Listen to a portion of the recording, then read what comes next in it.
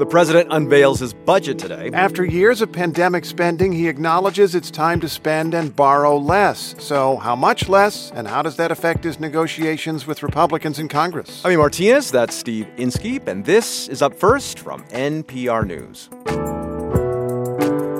U.S. intelligence chiefs are saying what they don't know, like the origins of Havana syndrome. Some lawmakers don't like it.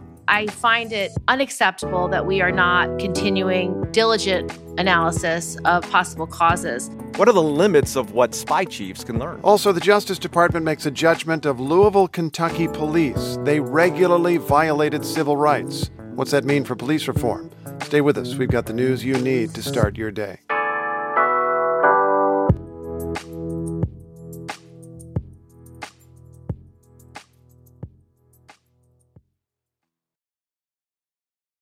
Support for NPR and the following message come from Saatva. Saatva luxury mattresses are every bit as elegant as the most expensive brands, but because they're sold online, they're about half the price. Visit SAATVA.com/NPR and save an additional $200. Here's some news we've been following overnight. At least 6 people were killed across Ukraine after Russian missiles hit targets all over the country. The attacks knocked out power in several areas, including a nuclear power plant that is Europe's largest. NPR's Joanna Kakissis is following the story. Most of the dead were in the western city of Lviv, where a Russian rocket hit a neighborhood. In a message on Telegram, Ukraine's Air Force claimed it had shot down 34 of the 81 missiles Russia launched. Ukraine's air defense is sophisticated and can usually shoot down most Russian missiles. But the Air Force said at least 6 missiles launched by Russia today were advanced missiles called Kinzhals, which travel at hypersonic speeds. And the military says it does not have the capability to shoot them down. The attacks also knocked out power at the Zaporizhzhia nuclear power station, which is currently occupied by Russian forces. Joanna Kakissis, NPR News, Kyiv.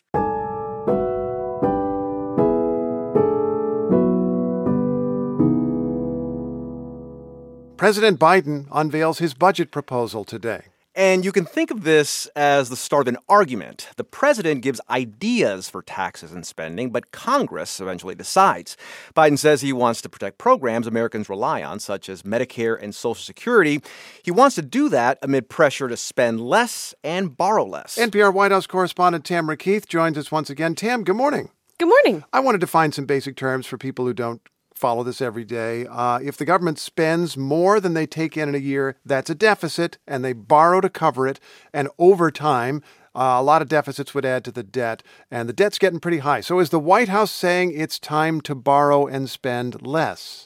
Let's say caring about the deficit is cool again. Back in 2017, Republicans passed a massive tax cut that has added to the deficit big league. In 2020 and 2021, both parties, and then just Democrats, threw money at the pandemic. Now there is a Democratic president and Republicans are in control of the House. House Republicans are demanding spending cuts. And President Biden has, for more than a year, touted his own administration's deficit reduction. True, the deficit was so high that it has been coming down, even though it's still high. So what's he want to do now? Well, according to the White House, the president has a plan that would reduce the deficit by nearly $3 trillion over the next 10 years. That comes through a combination of tax increases on the wealthy and big businesses and targeted spending cuts. That sounds like a lot, but I spoke with Bob Bixby of the Concord Coalition. It's a group that advocates for responsible federal spending, and he put it into context. $3 trillion is a lot of deficit reduction, and it sounds good. But the Congressional Budget Office says that we're going to add about $20 trillion over the next 10 years. So you'd really have to do about twice that, I think probably more than twice that, in order to keep the debt from rising as a percentage of the economy. Hold on to your seatbelts, he says. The national debt is going to rise a lot. This budget is an opening volley in a high-stakes political fight between President Biden and Republicans over government funding and the debt ceiling. Debt ceiling. Okay, we've talked about that. That is basically paying the bills that the U.S. has already incurred. Republicans have yet to sign on to doing that because they're demanding unspecified spending cuts to lower future spending. In that context, what is the president offering? Well, the president's budget leans heavily on cost savings through things like negotiating drug prices and cutting tax breaks on the oil industry. He wants to raise taxes on the wealthy and large corporations. That's something he campaigned on 3 years ago and will campaign on again. And the White House sees these as popular proposals supported by the majority of Americans. The biggest two sources of government spending are Social Security and Medicare. The president says he doesn't support cutting either of those things. In his budget proposal, he has a plan to extend the life of Medicare by another 2 decades. He, as you say, has talked a lot about the deficit reduction he achieved in his first 2 years in office, $1.7 trillion. But that came largely because those expensive pandemic-era programs ended and there was better than expected job growth. The rest of the deficit reduction to come is going to be a lot harder. What are Republicans saying? They are not excited about this. They say the tax hikes and proposed spending cuts aren't serious. Kevin McCarthy said he wants to negotiate with the president, but he isn't saying exactly what he and Republicans want to cut, though they are saying they don't want to cut Medicare and Social Security either. Doesn't Congress get the last word? Yes. This budget is really a messaging document and the start of a back and forth. NPR White House correspondent Tamara Keith, thanks so much. You're welcome.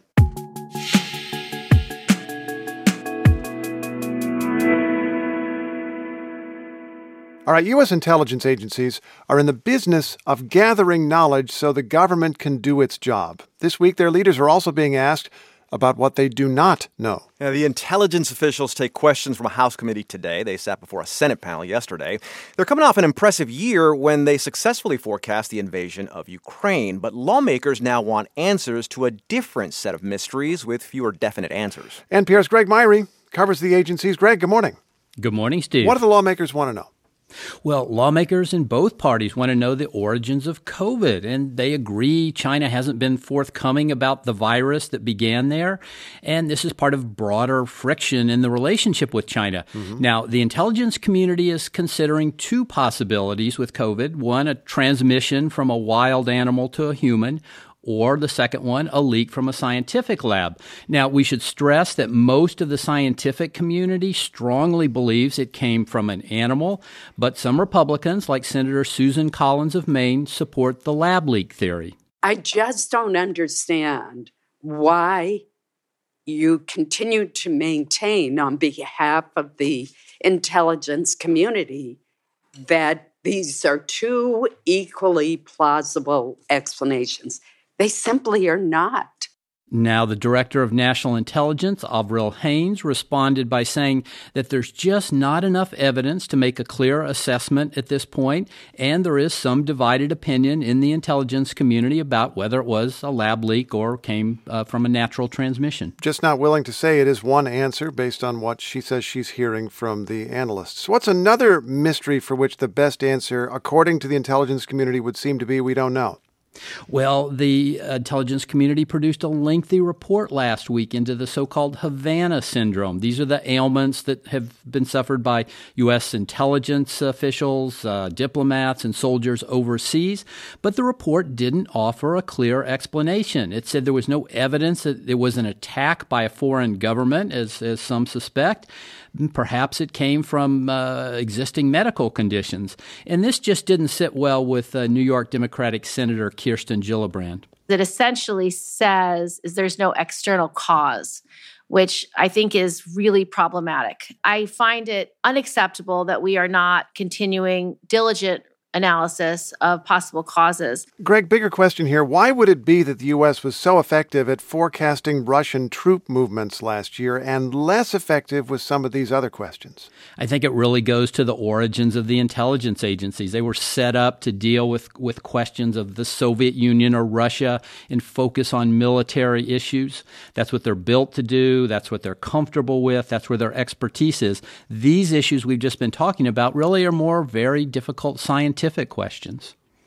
Well, now they need to provide real-time information about the global rivalry with China. So what are they saying there? Well, they're really looking at President Xi Jinping and talking about the strident language he's been using, talking about the U.S. trying to contain or encircle China. But they also added that They think he wants to deal with domestic economic problems and therefore, beneath the rhetoric, may want just a stable relationship. Okay, so a little bit of insight there. NPR's Greg Myrie, thanks so much. My pleasure.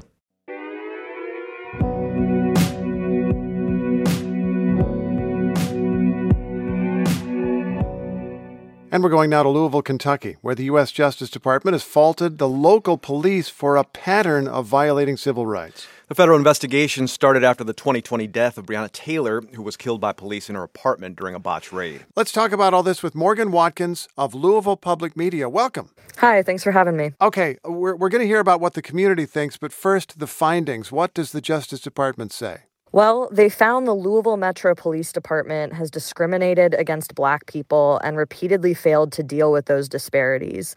The Justice Department said it found issues with excessive use of force, including police dogs, tasers, and neck restraints.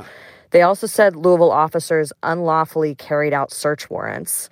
Attorney General Merrick Garland came to the city to speak about the findings and said they found a pattern of police wrongdoing. Shortly after we opened the investigation, an LMPD leader told the department Breonna Taylor was a symptom of problems that we have had for years.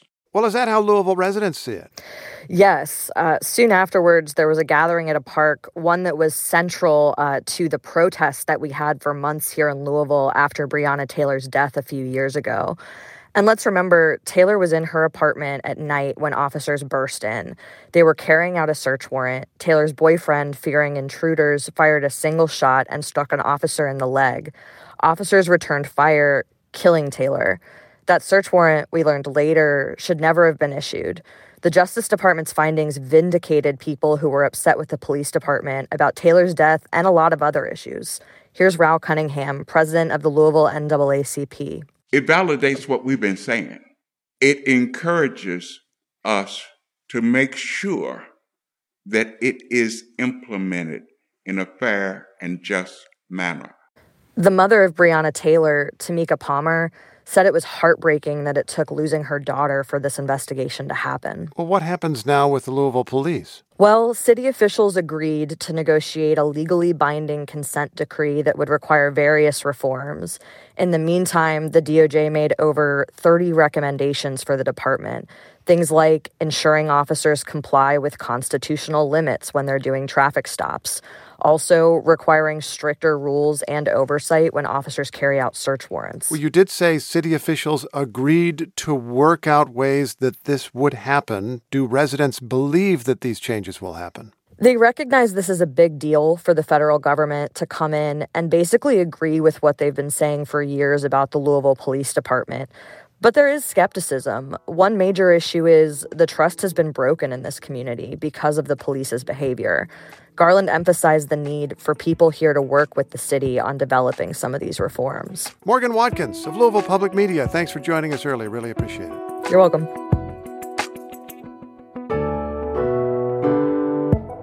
And that's Up First for this Thursday, March 9th. I'm Steve Inskeep. And I'm Martinez. Up First is produced by Julie Deppenbrock and Carmen Molina Acosta. Our editors are Olivia Hampton and H.J. Mai. Our technical director is Hans Copeland. Start your day here with us tomorrow. Or turn on the radio. You can find Morning Edition on a station near you. And if you want some help finding it, go to stations.npr.org. You can also take NPR everywhere with the NPR One app.